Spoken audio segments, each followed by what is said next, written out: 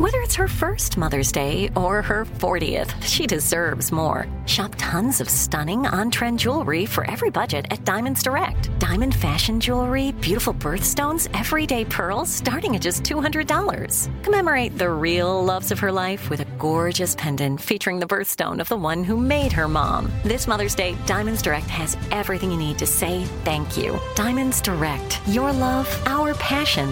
Online at diamondsdirect.com. Enjoy all your favorite sports like never before at BetMGM. Signing up and playing is so easy. Simply sign up using code Buckeye and receive up to $1,500 back in bonus bets if you don't win your first bet. When you register with BetMGM, you can get instant access to a variety of parlay selection features, live betting options, and the best daily promotions in the business. And with BetMGM at your fingertips, every play and every game matter more than ever. Place your moneyline, prop, and parlay bets with the king of sportsbooks today. Sign up using code Buckeye and receive up to $1,500 back in bonus bets if you don't win your first bet. That's right, up to $1,500. Again, sign up using code Buckeye and receive up to $1,500 back in bonus bets if you don't win your first bet. BetMGM and GameSense remind you to play responsibly. 21 plus and present in Ohio. Subject to eligibility requirements. Rewards are non-withdrawable bonus bets that expire in 7 days. Gambling problem? Call 1-800-GAMBLER in partnership with MGM Northfield Park. That's 1-800-GAMBLER. When you have health insurance, it's easy to forget about your out-of-pocket costs. That can be a lot of money, but are your bills accurate? Well, it's estimated that over 50% of medical bills contain errors. HealthLock can help you. HealthLock technology securely connects with your insurance and flags any overbilling, wrong codes, and fraud. You can even have HealthLock work on your behalf to get money back from select past bills. To date, HealthLock has helped its members save over $130 million. So to save, visit healthlock.com today. That's healthlock.com today. You know you've got a comeback in you. When you take the next step, you're going to make it count for your career, for your family, for your life. You can earn a degree you're proud of with Purdue Global. Purdue Global is backed by Purdue University, one of the nation's most respected and innovative public universities. This is your chance. This is your opportunity. This is your comeback. Purdue Global, Purdue's online university for working adults. Start your comeback today at purdueglobal.edu.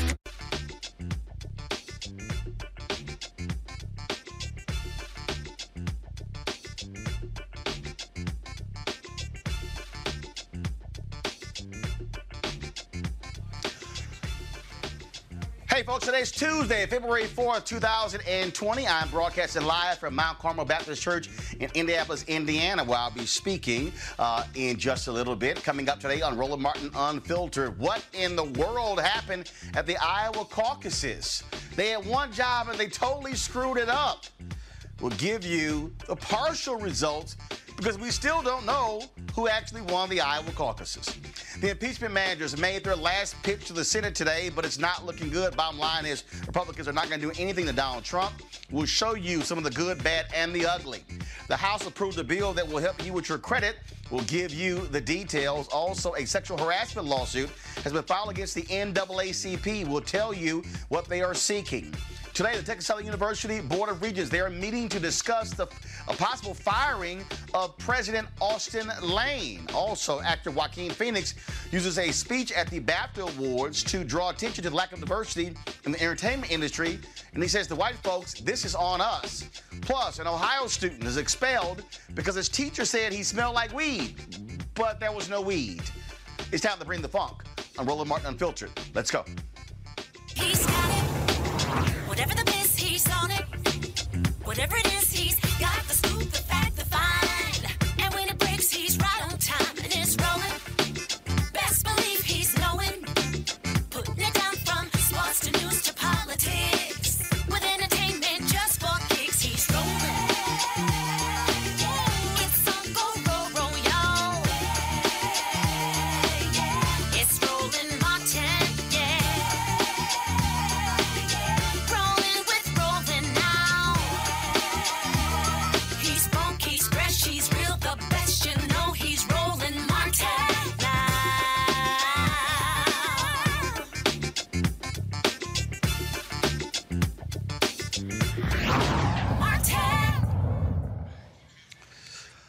All right, folks, let me be real clear. I absolutely despise the Iowa caucuses. I don't believe that they should be the first in the nation to vote.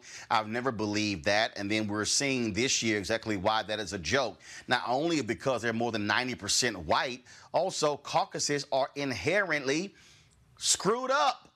And guess what? Last night, it really got screwed up. A system for reporting votes failed to function properly, and backup telephone hotlines jammed up, leading to no declaration of a winner.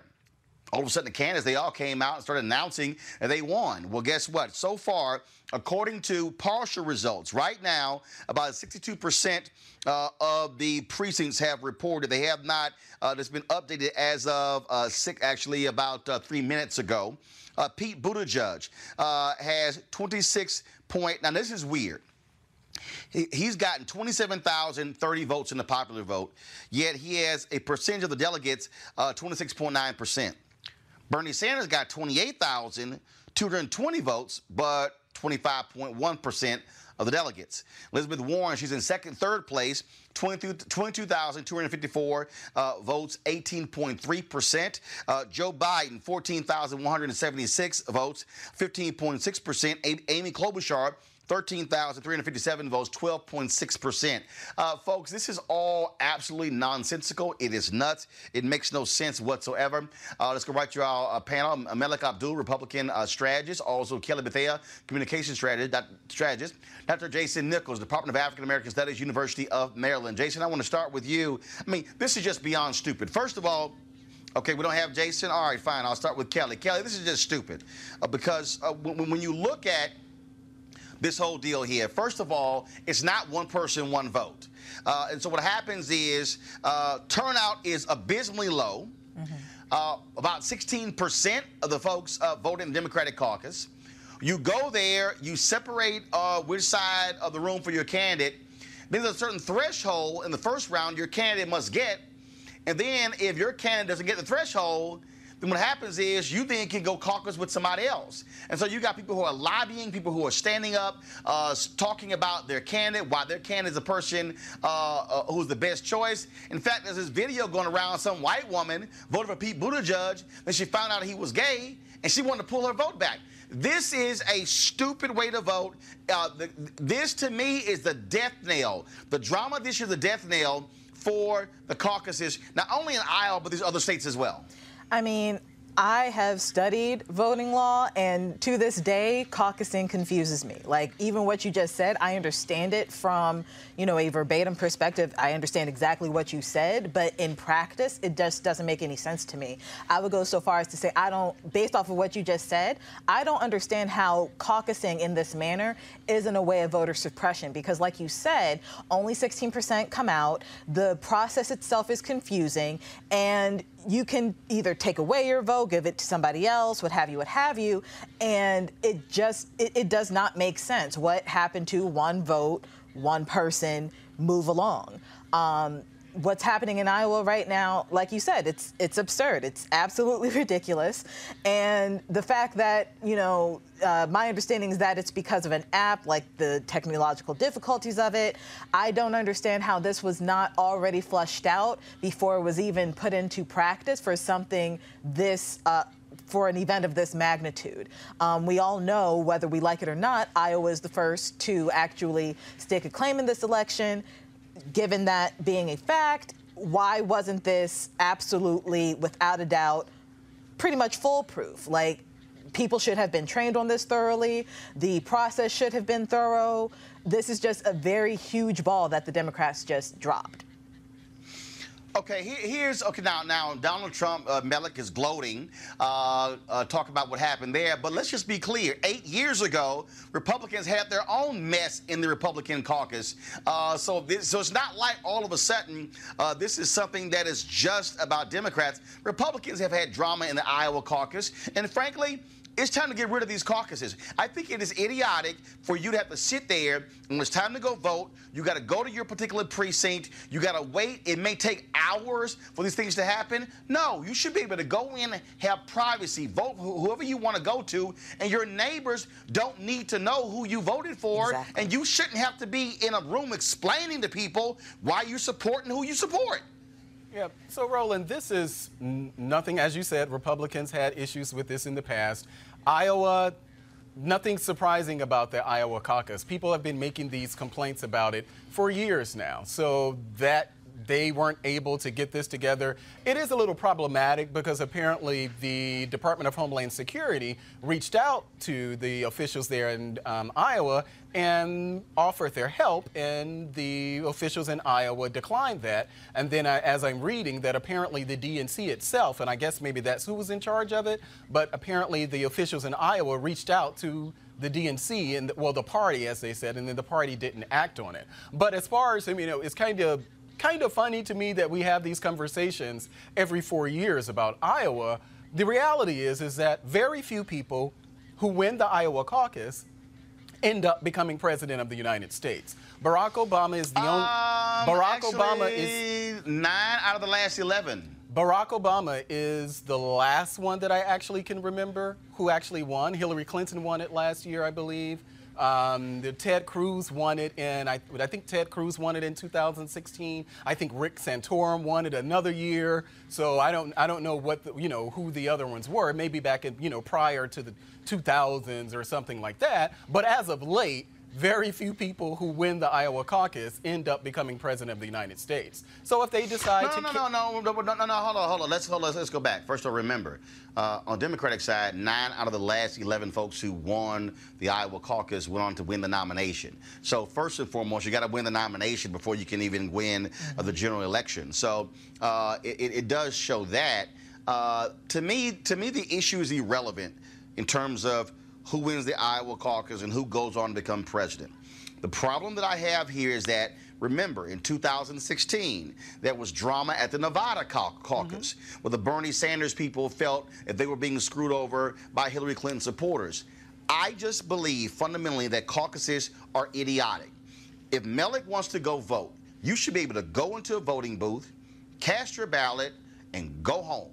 You should not have to go to a gymnasium and stay there for 2 or 3 hours and then stand up and go to your corner, and then Kelly goes to her corner, and then I go to my corner, and now we're waiting around there. You got children, and then what do you do with daycare? Elizabeth Warren was providing free daycare for people when it came to caucuses. This is just dumb. You should have ballot boxes, go in, vote, go home. That's it. Yeah. And it shouldn't be this whole deal. If you don't reach a certain threshold, then you get to re-caucus. And so if you're Yang supporters, or if you're Cory Booker supporters, or whoever was on the ballot, and then you don't meet the threshold, then now all of a sudden you get to stand there and go, okay, who wants my vote? And so now Buttigieg people and Sanders people and Warren people, and now they're jockeying for my vote. That's just dumb. I'm sorry. This is just dumb. And it's not just dumb, as you say. Like, I don't want to call it necessarily dumb. It's actually quite fascinating and complicated, but it's also, in my opinion, a somehow legal way to suppress the vote. Because like you said, the whole point of voting in this country is that, one, it's straightforward, it's easy, and you do your duty and you leave to do other American duties, such as what have you, like whatever you want your life to be. Being there for hours at a... Hold on, Kelly, somebody on YouTube said caucusing must have come from Caucasians. No comment. No. I don't have the history of caucusing, so I'm not going to comment on that. But it's ridiculous. What I will say, I don't necessarily think it's called levity, Mellick. It's called levity. Yeah, but I mean, you don't have to go through the Caucasians created it. If somebody said that black people created it would have been. Mellick, it's 91% white people. We know that it's 91% white people in Iowa. White people obviously in Iowa can't count. Absolutely. And I actually think that black people are probably about 3% of Iowans. But this is the process that has been in place. But again, I think it's a ridiculous process. This process needs to be over. Yeah, no, I agree with that. I'm just pushing back on the Democratic and the Republican Party. The Democrat, Mellick, it's levity, dude. Move on. It's a joke. It's all it is. Okay, and I can criticize race jokes. I can criticize race jokes. Okay, but whatever. We do that all the time, right? Bottom line is here. Here we are. we're almost 24 hours after the Iowa caucus has started, and we still do not have all of the votes counted. That to me is ridiculous. Dumb. It's dumb. Yeah. And so guess what? You know what, Kelly? I'm going to call it dumb. Okay? And I think here's the part of the problem. Too often we say, no, we shouldn't call voters dumb. We shouldn't. Oh, no, we shouldn't. I'm not saying that you shouldn't call the voter dumb. Yes, we shouldn't call the voters dumb. We shouldn't, but what I'm saying, the process, no, you're right, Roland. The process. There are dumb voters. Well, we shouldn't call, people dumb. We just shouldn't. Oh, I don't agree. We shouldn't call voters dumb. We shouldn't call voters dumb for people. making a decision, making a political decision that they want. We shouldn't call voters dumb. What I will say is that the process itself is dumb. Some people are dumb. I will say that the process itself is dumb. Whoever created said system, intellectually challenged. Or you could find it ingenious in that they were able to suppress the vote for this long legally. However you want to take it. Like he said, it is unfair. It is unfair if you are a parent and then you are dealing with this whole issue. You got to sit here and be there for hours. I'm sorry, it makes no sense whatsoever. But I wasn't even thinking. I hope this is the end of it. Like what you were saying about parents, I wasn't even thinking about the parents. I was thinking about people, like whenever I think about voter suppression and people who are most impacted by something like this, I think about the elderly. I think about those who may be physically challenged. Maybe the venue itself is handicap accessible, but the fact that, you have people there for hours for something that is supposed to be so simple, I can only imagine, like if you are severe diabetic, you need to go to dialysis, what have you. And again, these are extreme. It's nuts. These are extreme examples, but these happen every day. So, like, for you to be there for hours, knowing you have other things to do, that is very frustrating for some people. And I can only imagine how Iowans even feel about the caucus. Look, people, all this romanticism about, oh, my God, it's a small state. They take it so seriously. It's so quaint. No, this is ridiculous. Small states can have simple processes just like the rest of the states. Well, guess what? And the whole notion about small, if you are a small state and you can't count the votes, I'm sorry, get rid of your process. And so hopefully this is the death knell to caucuses, and then we'll see what happens. But again, based upon the last reading here, let me go to it. Let me pull it up. Matter of fact, I'm going to go to the Des Moines Register website just to see. So it looks like Buttigieg is the leader. But again, you got candidates who are registering complaints. And I think, frankly, this Iowa now is irrelevant. And so really what this does right now is really put the focus now on going to New Hampshire. But again, according to Des Moines Register, what we're looking at is that Pete Buttigieg, 26.9, Bernie Sanders, 25.1, Elizabeth Warren is at 18.3. Joe Biden is at 15.6. Amy Klobuchar is at 12.6. Andrew Yang got 14 at 1%. And so in terms of the delegates, Buttigieg will have 10, Bernie Sanders will have 10, Elizabeth Warren will have 4, Joe Biden will have 0, and Klobuchar and Andrew Yang as well will have 0. Tom Steyer got 4. And see, again, even how we talk about, like actual votes. I mean, you can't even, because they have percentage of what they call total SDEs, which are state delegate. And it's just, again, it's just all over the place. Hey, Roland, can I just mention something? Hold on one second. No. Hold on one second. So here's what I'm now looking at. So again, folks, just so y'all understand, Iowa has this thing called first alignment and then final alignment. All right. And so it's totally confusing. And so in your particular precinct, you have to reach a certain threshold. I think it's 15%. To go to the final round. So if you're a Joe Biden supporter and in your precinct, the people your candidate did not get a certain threshold, then you get to re-caucus. One of the precincts, they actually had a coin flip because there was a tie between, I think it was Warren and Buttigieg. So perfect example here. So first alignment, Pete Buttigieg. I'm gonna read this here. In the first alignment, Bernie Sanders came in first with 27,088 votes.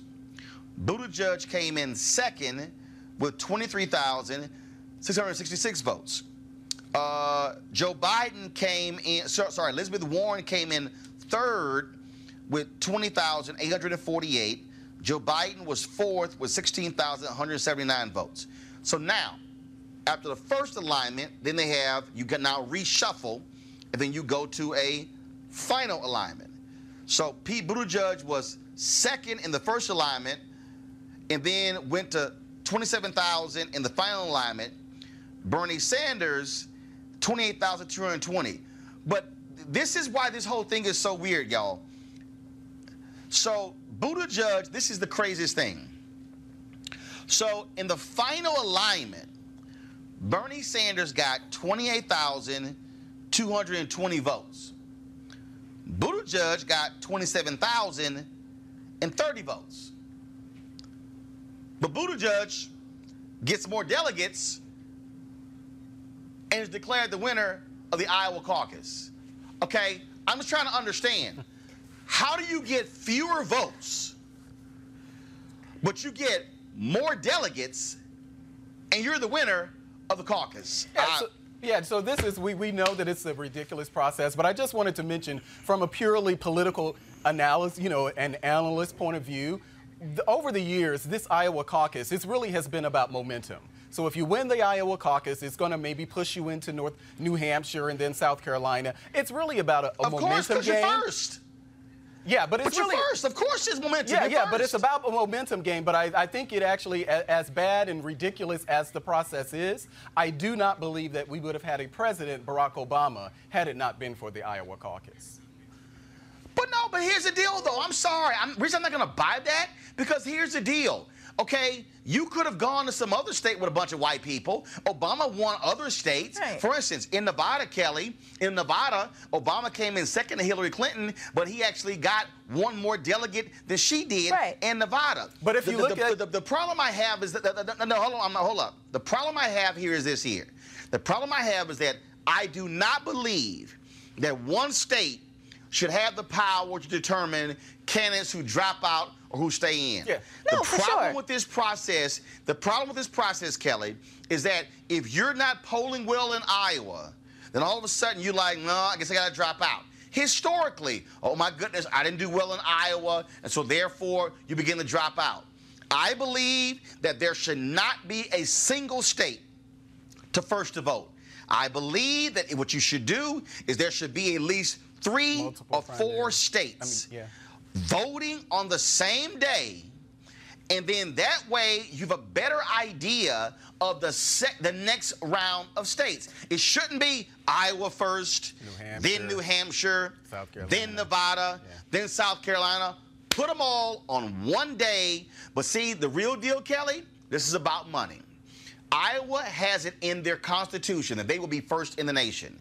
This is about money. All those staffers, all the campaigns that spend millions on signs, on staff, on food, on AV equipment, on rental cars. And so this is really about big money for the state of Iowa. Kelly, go ahead, then Malik, final comment, then go to my next story. No, for sure. So with that being said, like your proposal does happen. It just doesn't happen nearly as quickly or as often. We do have a Super Tuesday during this election cycle. It's just not nearly as many Super Tuesdays, so to speak, during the election cycle. So I understand that frustration. I understand that discrepancy in the election process. But to Malik's point of Obama not wouldn't have been president but for Iowa, I feel like there's a dichotomy in that statement versus what you said earlier, that not every candidate who wins Iowa becomes president. So, like, I understand both of your statements, but for it to basically be more along the same line of thought, I think that's a little contradictory. So either it helps or it hurts. Yeah. Well, just to be clear, I mentioned. I don't think. No. Let me explain that. The reason I believe it's wrong is because the reality is, if you're first, you're going to get the momentum. So frankly, I get that. If you flip the states, you're going to get it. So it's because you're the first one. And the way the political process works, you win Iowa, all of the media attention is like, hey, you're the front runner. And then you get more attention, more money. And so it's a self-fulfilling prophecy. You're first. So no, yeah, that you're going to get more attention. Though. Yeah, well, I'm not sure I actually agree with that. But I do know that as far as just the polling is concerned, it wasn't until Barack Obama won Iowa that black people began supporting him. Because if you remember, before then, we were all supporting I wasn't supporting Hillary Clinton. I was supporting Barack Obama. But the actual polling started to shift. So I do agree with you that it may be. I don't know if why? No. But I'm saying, but I don't know if the first primary, voting was done in South Carolina or a state with a larger black population.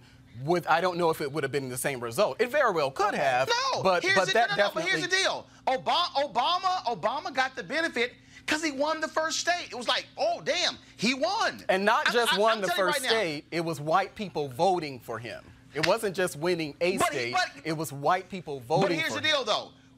We don't know that because you don't have any other state that's voting. So, frankly, guess what? That could have been it. It could not have been it. At the end of the day, this is what happens here. All right, y'all, I got to go to a break. When we come back, we're going to talk about TSU, the drama in Houston with the president. That's next on Roland Martin Unfiltered. You want to check out Roland Martin Unfiltered? YouTube.com/Roland S. Martin. And subscribe to our YouTube channel. There's only one daily digital show out here that keeps it black and keep it real. It's Roland Martin Unfiltered. See that name right there? Roland Martin Unfiltered. Like, share, and subscribe to our YouTube channel. That's YouTube.com/Roland S. Martin. And don't forget to turn on your notifications so when we go live, you'll know it. You want to support Roland Martin Unfiltered? Be sure to join our Bring the Funk fan club. Every dollar that you give to us supports our daily digital show. There's only one daily digital show out here that keeps it black and keep it real. It's Roland Martin Unfiltered. Support the Roland Martin Unfiltered daily digital show by going to RolandMartinUnfiltered.com. Our goal is to get 20,000 of our fans contributing $50 each for the whole year. You can make this possible. RolandMartinUnfiltered.com.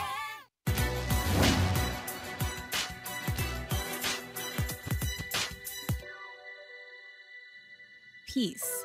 It's wonderful. Aren't you glad? Religious leader, Father Divine.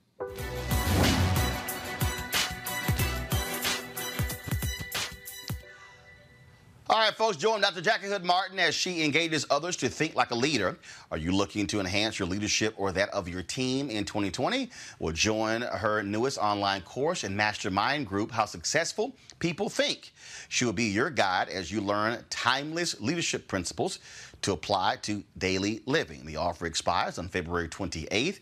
Register or start the online course today by going to www.live2lead.com/Leesburg. That's www.live2lead.com/LEESBURG. All right, folks, in the latest impeachment news, the impeachment managers as well as Trump's attorneys delivered their closing arguments on Monday with little hope of changing anyone's mind. Here are some of today's arguments. Both Articles 1 and 2 must fail. This entire campaign of impeachment that started from the very first day that the president was inaugurated was a partisan one, and it should never happen again. The president did not condition security assistance or a meeting on anything during the July 25 call. As I stand here today, delivering the House's closing argument, President Trump's constitutional crimes, his crimes against the American people and the nation, remain in progress. Have the facts as presented to you as a court, as the High Court of Impeachment, proven trustworthy? Has there been full and fair disclosure in the course of these proceedings? Absent conviction and removal, how can we be assured that this president will not do it again? If we are to rely on the next election to judge the president's efforts to cheat in that election, how can we know that the election will be free and fair? How can we know that every vote will be free from foreign interference solicited by the president himself. We've never been in a situation like this in our history. We have an impeachment that is purely partisan and political. It's opposed by bipartisan members of the House. It does not even allege a violation of law. It is passed in an election year, and we're sitting here on the day that election season begins in Iowa. It is wrong. There is only one answer to that, and the answer is to reject those articles of impeachment. As the trial comes to a close, the final vote is still to come. It will take place on Wednesday. Bottom line, what was interesting, Malik, now some people saying let's censure, like that somehow is going to impact Donald Trump. He doesn't give a damn. This is not going to change anything. Now you got Senator Susan Collins saying, "Yeah, I'm gonna vote not to convict him because I really think that he's learned his lesson." Really? Well, I've been on your show. I've been around media saying that that's something that the censuring is something that the House actually should have done. I think that Congress actually should have gone that route because you would have gotten more support from Republicans on that. When you say that I want to impeach you and remove you from office, which is essentially what the impeachment is all about, I do believe that that's a little harder for people to swallow. If they had gone the censure route, now Donald Trump would much prefer a censure, but he would not like a censure either. Now, I know you said that he doesn't care. He actually does care. Probably because of just how it looks in the sense of how any president would care about whether or not they've been censured or impeached, because that is something that will forever be on their record. But I think if Democrats had chosen the censure route as opposed to the impeachment route, we would have actually been at a different place now, and you would have had more bipartisan support. Right now, it's just the partisans on Kelly. Right now, it's just the people on Kelly, if you're a Democrat, this is what you're going to believe. If you're a Republican, this is what you're going to believe. And there's very little middle ground in that, as it would have been had you actually gone the censure route. Kelly, these Republicans wouldn't give a damn about censure. Bottom line is they are going to protect Donald Trump at all costs. I mean, I see both sides here, both your point of view and Malik's. I don't think that... How do I say this? Even if the Democrats went to say it. Just say it. Yeah, no, I was trying to formulate a thought. Even if the Democrats did go the censure route, I think we still would have come up with the same result of the Republicans just not caring and not agreeing with the Democrats, because the parties are so polarized and the Republicans want somebody in their party as the president so badly that it kind of doesn't matter what Donald Trump does or what repercussions would happen therein. They will support that president because they don't want a Democrat in office, in the highest office in the land. So I feel like the Democrats made the right move here in going the impeachment route, not only because what he did rose to the level of impeachment, but they also have to have a strong front as well, saying, like, we will not tolerate such behavior from the highest office in the land. And a censure doesn't necessarily send that message, but impeachment does. So they did do the right thing in going this route. If you did go the censure route, I do see Malik's point in a perfect world where Republicans would be like, yeah, that wasn't cool. We should say something about it. But I don't think that would have happened either. We're not in a perfect world. That's what I'm saying. We're not in a perfect world. And the world that we're in is one where Donald Trump owns this entire party. But that's my point. But what president doesn't own their own party? No. Hold on, man. Like, this is totally different. What you have here is you have Republicans consistently making numerous excuses for anything this man does. They will not hold him accountable for anything. Well, that's just not true, Roland. Absolutely. That's just not true. Where's the evidence? Well, Roland, there have been a number of times, many times, whether it was Lindsey Graham, whether it was Chuck Grassley, whether it was even Marco Rubio, who interestingly made a different statement now, but there have been many Republicans who have publicly criticized Donald Trump for some of the things that he's actually... There have been many Republicans who have criticized Donald Trump. But there's a difference between individual congressmen. There's a difference between an individual congressman criticizing the president and the Republican Party within Congress as a united front, not only criticizing him, but actually doing something about it. And this is, I've actually made this point many times before when people say, well, why is it that, I'm going to finish my point. I'm going to finish my point. This is what I said. I said hold him accountable. There is a difference, Melik, between a Jeff Flake getting on the floor of the United States Senate and giving a speech, and Lindsey Graham saying a few words on Fox News and holding him accountable. Two different things. So let me be clear. I did not say the Republicans have not given speeches saying, oh, Trump shouldn't have done that or shouldn't have said that or that was inartful how he worded.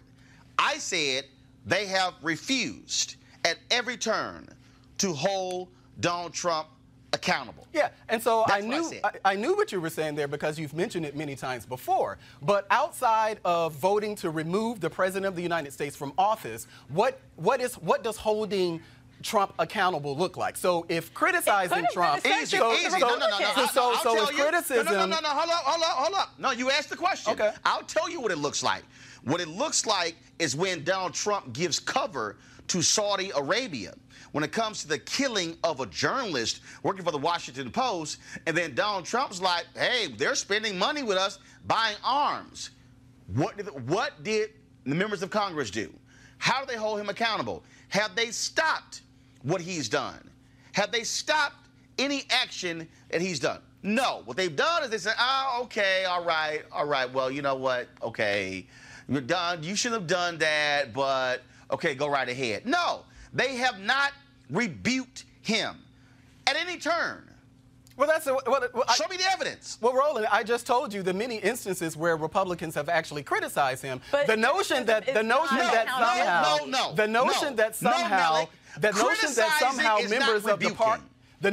somehow members of any party, be it Democrat or Republican, are going to publicly rebuke their president of the United States, it's just a pipe dream. It's not something that's really going to happen. There have been many instances. That's not true.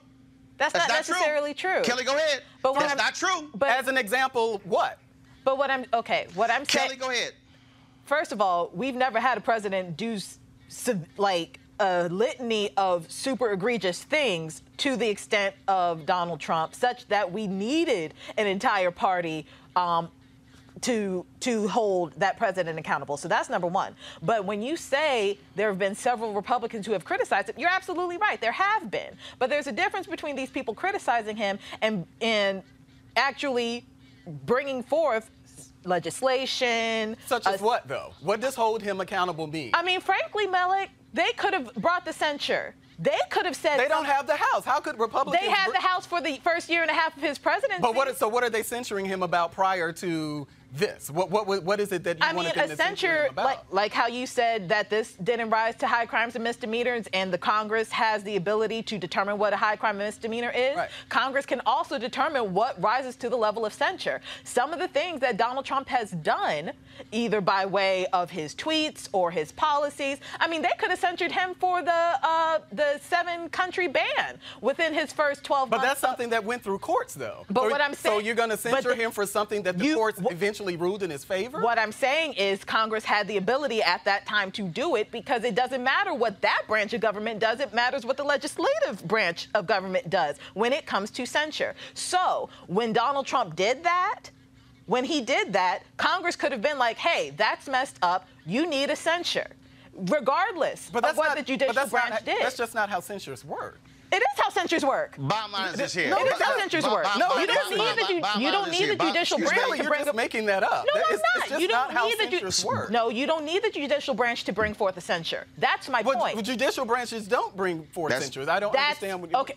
I said Congress can bring a censure. Excuse me. And you're talking about judicial branch. This is very simple. Those are two separate branches. So we're not talking about that. I'm very clear here. Folks, it's very clear here. Republican Party is not going to hold Donald Trump accountable. They're not going to rebuke him. It's about power. It's as simple as that, and that's what they're going to do. Let's talk about the House of Representatives, folks, passing the Comprehensive Credit Act of 2020, which, among other things, will make it easier to fix mistakes in credit reports, improve free annual credit reports, restrict the use of credit report for employment purposes, and limit the reporting of medical debt. It will also give struggling private student loan borrowers a chance to rehabilitate their credit. The bill was introduced by Congresswoman Ayanna Pressley of Massachusetts, and here's her talking about it. In this country, our credit reports are our reputations, determining where you can live, where you can work, and how much it will cost you to finance everything from a car to a college degree. But our credit reporting system is fundamentally flawed, rife with inequities and disparities that stifle the upward mobility of millions of hardworking Americans. I am proud to rise in support of my comprehensive credit reporting enhancement, disclosure, innovation, and transparency, or the Comprehensive Credit Act, a critical package of reforms that will improve our fundamentally flawed credit reporting system. How and what information is shared with credit reporting agencies is especially important as Americans take on ever-increasing debts simply for trying to afford basic needs, housing, health care, and higher education. Trailing only mortgages, student loan debt is now the second highest form of consumer debt, impacting nearly 1/5 of U.S. households and totaling over $1.6 trillion. That's trillion with a T. In my home state of Massachusetts alone, over 855,000 borrowers owe a total of $33.3 billion in student loan debt. That's why I'm especially proud the Comprehensive Credit Act includes reforms originally introduced in my Student Borrower Credit Improvement Act, reforms that would establish a credit rehabilitation process for private student loan borrowers facing hardship, making students eligible to have all associated derogatory remarks removed from their credit reports, which can otherwise stay on for 7 years. Even if we wipe out all student debt tomorrow, the devastating impact on consumers' credit would remain for years to come. For that very reason, we must give folks a real chance at recovery and repair. It is estimated that 1 in 5 Americans has a potential error on their credit report. But for too long, credit reporting agencies have kept consumers in the dark and made it difficult to correct errors that do come to light. The Comprehensive Credit Act will ensure that consumers can quickly and easily rectify those errors. At a time when wages are stagnant, but the cost of housing, childcare, and education continue to rise, we should be working to provide our constituents pathways to financial stability and to success. It is why this bill would restrict the use of credit scores for most hiring decisions, limit the amount of time that adverse information can remain on a person's credit profile, and ban the reporting of any debt as a result of medically necessary procedures. I urge my colleagues to support the Comprehensive Credit Act and to ensure a more equitable and transparent credit reporting system for all. Mel, like this now goes to the U.S. Senate. I have no confidence that Mitch McConnell is going to pick this up. Republicans were extremely anti the Consumer Financial Protection Bill, and so I doubt very seriously we'll see them do anything when it comes to this bill. I don't know that. We don't know that. There are things about it that I definitely like. I don't think that it's a bad. They got a history on this one. Okay, well, it hasn't gone to the Senate yet. This is the same Senate that passed criminal justice reform that people probably wouldn't have thought that they passed. So no, this is the same Senate. This is the same Senate where Democrats have passed about 400 bills that have not been taken up at all. Well, because you're smart. Because although your audience may not be, you're smart enough to know how this works, Roland. Let me finish. Roland, let's not be politically disingenuous here.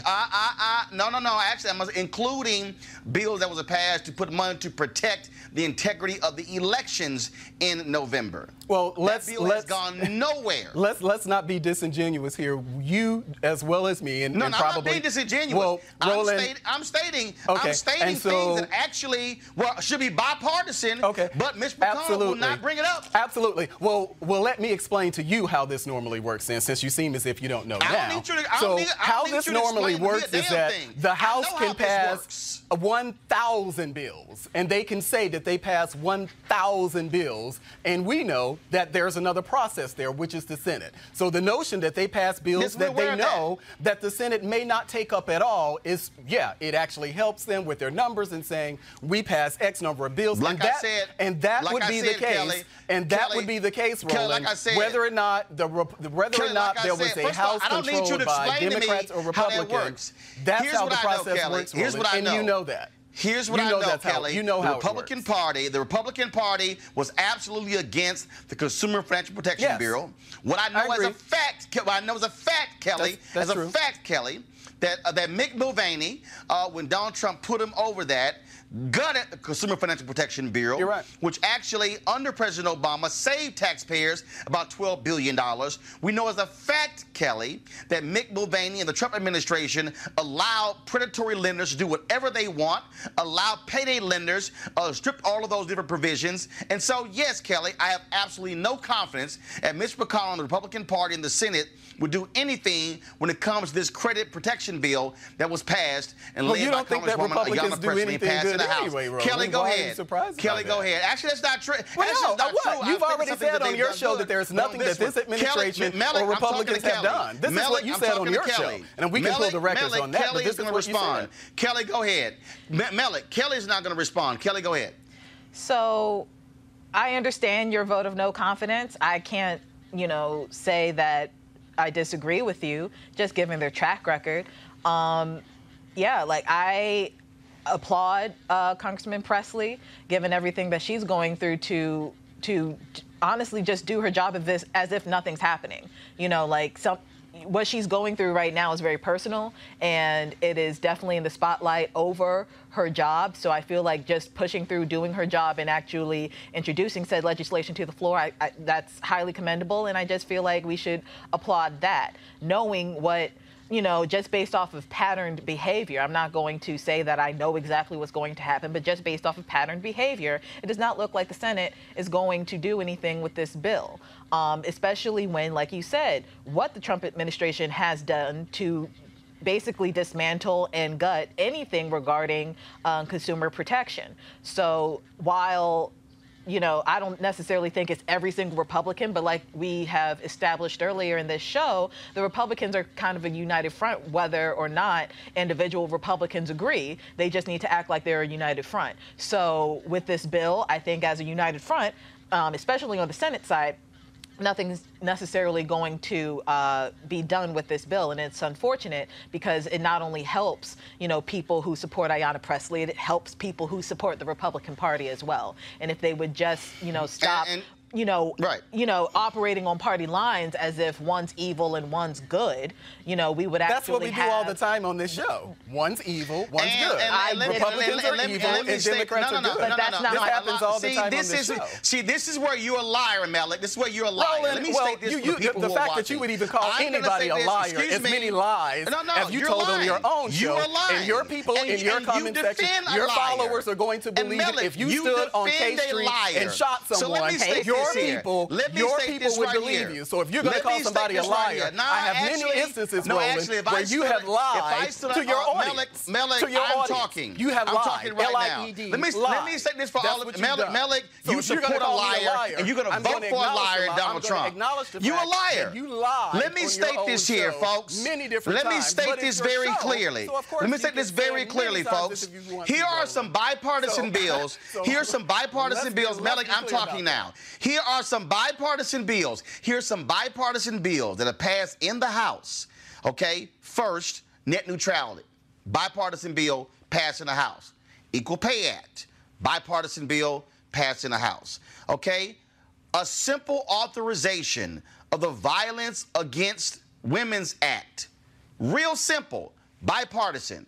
It has gone, those bills have gone nowhere in the Senate. To all the folks who are watching, as I said, it's a graveyard over in the Senate. All Mitch McConnell cares about are federal judicial appointments, and they're bipartisan bills he won't even touch. So I have no hope that Republicans in the Senate are going to take up this credit bill by Congresswoman Ayanna Pressley. All right, folks, the NAACP has been a lawsuit that's been filed against them by Jasmine Childs, who repeatedly told the national NAACP that her supervisor in North Carolina had sexually harassed her. She's now, of course, suing the group and her former boss. In the lawsuit filed in Durham County Court, attorneys for Childs said she was sexually harassed by the Reverend Curtis Gatewood when she was youth and college field secretary for the state conference in 2017. Here's her announcing it at a news conference in September. Shortly after I begun my dream work, a long nightmare began. On February 8th, 2017, I was out of work with the flu on my couch covered with a blanket when my cell phone rang. My coworker, Tyler Swanson, said that a supervisor had asked him for my cell phone number. Tyler refused to give it to him. Tyler said he watched him open a file cabinet, pulling out a folder with my name and looking at my resume. About 30 minutes later, my phone rang with a number I didn't recognize. I thought it may have been someone from a branch or a college, so I answered the call. I heard the voice of the supervisor. I was very confused. I thought I had done something wrong, but in a seductive, low voice, he said he was calling to check on me and to let him know if I needed anything at all. He would be there for me. I tried to end the call politely because at the time I was a temporary employee and I wanted a contract position. I felt violated and scared. In fact, Tyler and another coworker had warned me in my first week at the NAACP never to be alone with this man because he had sexually harassed interns and other young women. After I hung up the phone, I understood what they meant. Then on May 2nd, 2017,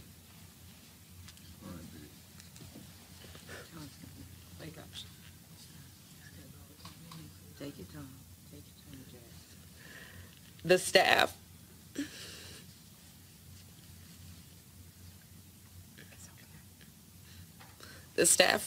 were in the office setting up for my coworker Laurel Ashton's surprise going away party. We left the lights off in the room, hoping she would not see what we were doing as I was unpacking food and setting it up on the table. I felt someone's breath on my neck, and then I felt him press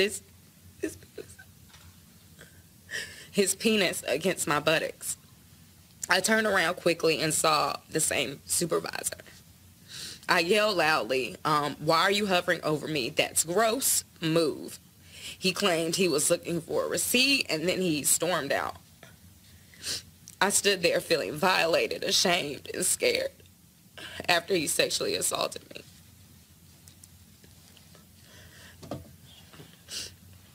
Concerned about my safety and that he would get more aggressive, I reported the incidents and filed a sexual harassment complaint. Jasmine says she suffers from depression, anxiety, nervousness, and insomnia. As a result, the lawsuit seeks more than $5 million in compensatory damages and more than $25,000 in punitive damages on each of 3 claims: battery, assault, and intentional infliction of emotional distress. We reached out to the NAACP for comment, but have not received a response just yet. Also, folks, let's talk about Texas Southern University's Board of Regents. They scheduled a special meeting today to discuss the possible termination of school president Austin Lane. The board gave no explanation for its actions in placing him on administrative leave. Lane's assistant, Wendell Williams, was fired 30 minutes after the announcement was made a few weeks ago. A week later, the board released a statement noting that Lane was put on leave amid an investigation into alleged improprieties in TSU's admissions process. The statement did not directly link Lane to the investigation, but noted Lane had twice been interviewed about it. Also, I've talked to various folks in Houston, and the board claimed that they've reached out to law enforcement authorities, yet the district attorney's office and Houston Police Department say there are no active investigations involving TSU. And so they got some explaining to do on that board. We have reached out to all of the board members repeatedly via email, and none of them, actually a couple have responded, but the board chair and the others who voted to put Lane on administrative leave have refused to make any comment to us whatsoever. All right, folks, in Ohio, a former Northmont High School student, Jordan Evans, said he was wrongly accused of smelling like marijuana in his first period class last week. The suspension notice mentioned several members of the staff smelling him. He said he was searched. His mother, Katina Cottrell, who's a registered nurse, was called to the school where she tried to prove her son's innocence. She took a drug test to the school and tested him in front of the principal. The results came back negative. She then took her son to urgent care to have another test done the same day with the same negative result. Cottrell says she's worried her son is being racially discriminated against. Her concern comes as the district has taken a closer look at relationships between white teachers and black students. Kelly, this is one of those things that, to me, is a joke. So to say, oh, I smell marijuana on you, but he takes a drug test and it's negative. I'm sorry. This is not how you're supposed to be leading when it comes to students in schools. Not at all. And, I understand, especially in primary schooling, K through 12 schools, that there may be a zero tolerance policy for such substances on minors. However, if you tested negative, it doesn't matter what you smell. You obviously don't have any on you, and you don't have it on your person, and you weren't using. So, the school, in good faith should have just apologized to the student and the parent, and the student should have just been able to go to class immediately. This is one of those cases where the school just felt like it had to save face and stand strong in their conviction that this child was wrong, when in fact the child was right. And I feel like it was more of an inflated ego and just bad practice all around to feel like a child couldn't be right in this situation. The school definitely needs to rectify it immediately, have it off his record so that nothing like this will show up in future documents for him. Like, I don't know if this child was in high school or not. I didn't catch that part of the story. But regardless, there should be nothing regarding this child that would hinder him from, pursuing his education even further, when it really was the school's fault that any of this happened in the first place. I just don't understand, Melek, how somebody can smell like marijuana but take a drug test and is negative but still get suspended. Hey, I'll just say this. It is very possible to be around people who smoke marijuana, walk away smelling like marijuana, Absolutely. And haven't smoked marijuana yourself. It's kind of like cigarettes in that case. Yes. I mean, you can be around someone who hasn't smoked, who you don't smoke cigarettes yourself, but you're around people who smoke, and so you end up smelling like smoke. This is a little ridiculous. I do know that the school's policy is that you can't have marijuana on your breath or person. So that's very possible that he smelled like marijuana because he could have been around people who smoke. But I think when you get to a point where you're actually having not just one drug test, the notion that his mother even had to come and give him one is already crazy. But then you go a little further and you do a second drug test. I think under those circumstances, the school clearly overreached at this point, because you can smell marijuana on him, but if you have proof, because at this point, that's the proof. The proof is the drug test. And so if you have that information, if you have that proof, to then go ahead and continue with the suspension is very heavy-handed, and I think that that's something that the district itself should reconsider. Look, the reason why I find this to be BS, when I was in middle school, William S. Holland Middle School in Houston, it was a security guard. We were in the library, and he pulled me and another student into the office. One was a Latino young man, and both of us had similar afros, curly hair, and so clearly the teacher, her name was Miss Hart, and she, I think this was 8th grade. It was a reading teacher. What she did was she asked the security guard to check us, and because I had bloodshot eyes. My eyes have always been red. People hit me on Instagram like, "Oh my God, you're sick. Your eyes are red." I'm like, "Y'all, my eyes been red since I was a kid." That's what happens when you grow up next to the Houston Ship Channel and all the chemical plants. But what's interesting, so we go into the office, and so the security guard asks us to empty our pockets, and I'm going like, "Why are we emptying our pockets?" And so we empty our pockets, and so there was I had a couple of little small sheets of paper, and I said, "Dude, don't even try it. Like, don't even think for a second that that's some marijuana slips in my pocket." And so I got home. And what happened was I told my dad what happened. My dad said, get the white pages. Now, for all y'all kids out there who were not around when they had white pages, that's actually, they had two phone books. They had the white pages and they had the yellow pages. White pages were for businesses. Yellow pages, of course, were for businesses. So I got the white pages. And my dad, he called the middle school. Mr. Broussard was the principal, and he asked for him. And he said, Mr. Broussard, my son just came home and told me what happened. He said, let me be real clear. None of my kids drink. None of my kids use drugs. He said, I fully expect when my son comes to school tomorrow that his teacher, he said, what's her name, son? I said, Miss Hart. He said that she's going to apologize to my son for what she did. And he said, if my son gets home tomorrow and tells me that she has not apologized, I will be in your office 15 minutes after he arrives at home. He said, do you understand what I am saying? And Mr. Broussard said, Mr. Martin, I certainly understand. He said, so I fully expect that apology or you will be seeing me tomorrow. And he hung the phone up. Next day, I went to that class. Miss Hart, who was a white teacher, yes, she apologized to me personally for having me search for marijuana.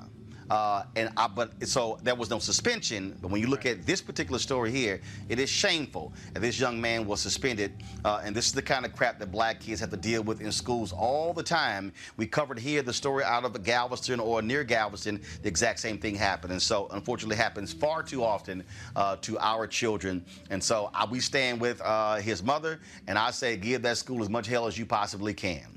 All right, folks, let's talk about in a speech at the British Academy's Film Awards a few nights ago. After winning the leading actor award for his role in the movie Joker, Joaquin Phoenix used his acceptance speech to draw attention to the lack of diversity and inclusion in the film industry. I feel very honored and privileged to be here tonight. BAFTAs have always been very supportive of my career, and I'm deeply appreciative. But I have to say that I also feel conflicted because so many of my fellow actors that are deserving don't have that same privilege. I think that we send a very clear message to people of color that you're not welcome here. I think that's the message that we're sending to people that have contributed so much to our medium and our industry and in ways that we benefit from. I don't think anybody wants a handout or preferential treatment, although that's what we give ourselves every year. I think that people just want to be acknowledged and appreciated and respected for their work. This is not a self-righteous condemnation, because I'm ashamed to say that I'm part of the problem. I have not done everything in my power to ensure that the sets I work on are inclusive, but I think that it's more than just having sets that are multicultural. I think that we have to really do the hard work to truly understand systemic racism. I think that it is the obligation of the people that have created and perpetuate and benefit from a system of oppression to be the ones that dismantle it. So that's on us. Thank you. Boy, that's some truth telling to some white folks, Kelly. You know, there's nothing that he said that was wrong or I disagree with. I feel like, you know, he said this at the BAFTA Awards, so that's in England. So I would have had a little bit more of a moved moment, so to speak, had he said this at the Golden Globes or elsewhere. I don't know what his... Well, hey, the Oscars are coming up, so if he wins, he might say it there. Listen, we might see it. I'm not going to discredit... Hey, wait, he's already... Hold up. He won the Golden Globe for Joker, and he won the BAFTA, so he might win the Academy Award, so we'll see. For sure. You know, like I'm not discrediting what he said. I just am of the mindset that what he's saying should be more normalized and not necessarily praised. I applaud him for his awareness, but I need more than a speech out of Joaquin Phoenix because, as he said in that speech, he has not done enough. Hopefully this speech is a first start and that there's already something on the books that will back up said speech. So, for example, Michael B. Jordan, has introduced through his production company a rider clause such that people of diversity and color are almost obligated to have first dibs on contracts, such as a Joker role or somebody on crew or somebody in production or directing, so that you have accountability in that. I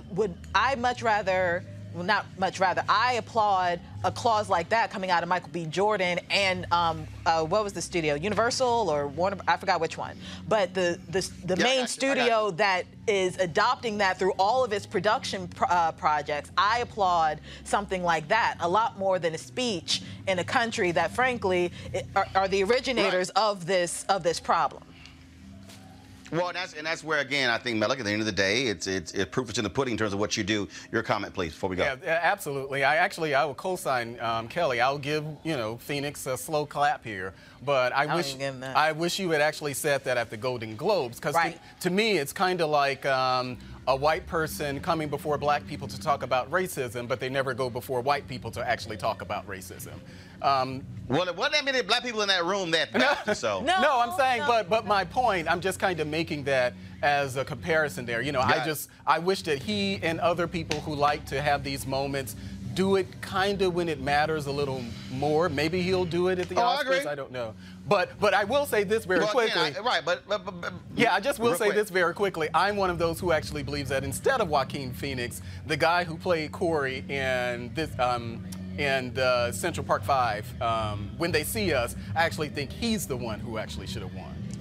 But that's not here nor there. That could not, but actually that could not have applied. because that's an Emmy because it was a series. It wasn't a whole movie. Okay. Right. Okay. But Golden Globes, and that wasn't a motion picture. Okay. And that wasn't a motion picture. Right. That was because it was on. It wasn't Netflix. Yeah, that's more movies, Golden Globes. That wasn't actually on. That wasn't on the big screen. Okay. So Netflix has movies on the big screen that they also stream. That was solely on Netflix. So that's why that wasn't the case there. All right, folks. I got to go because I got to go speak right now here at Mount Carmel Baptist Church in Indianapolis. Folks who are in Indianapolis, come on by. I'm talking about how blacks have been forgotten out of the Bible, but we're going to expand that thing a little bit more to talk about the issue of white supremacy. And I think we have it set up where my folks are going to be streaming it as well. So I got to go. If y'all want to support Roland Martin Unfiltered, please do so.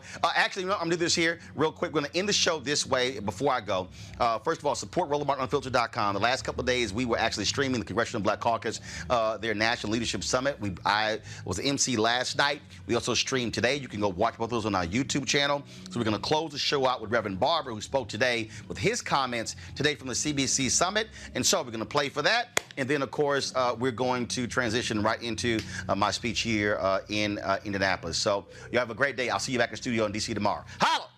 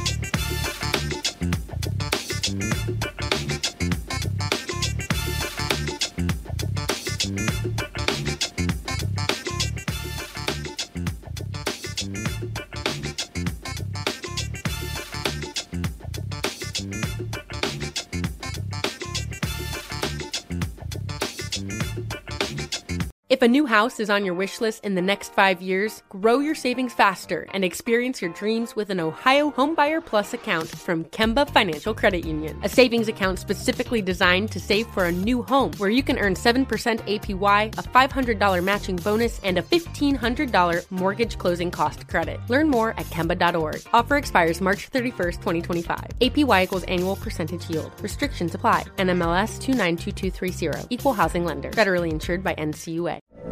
From BBC Radio 4, Britain's biggest paranormal podcast is going on a road trip.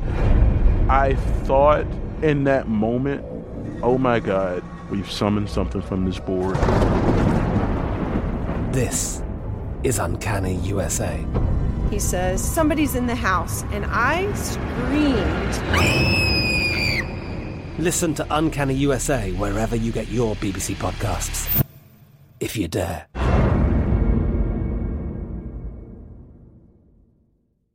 It's time for today's Lucky Land horoscope with Victoria Cash. Life's gotten mundane, so shake up the daily routine and be adventurous with a trip to Lucky Land. You know what they say, your chance to win starts with a spin.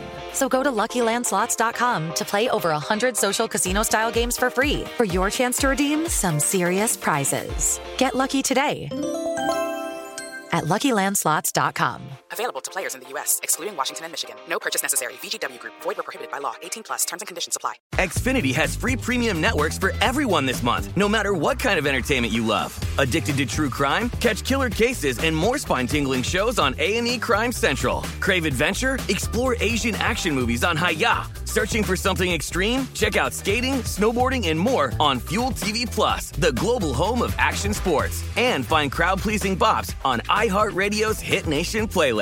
There's new free shows and movies to love every week. Say free this week in your Xfinity voice remote.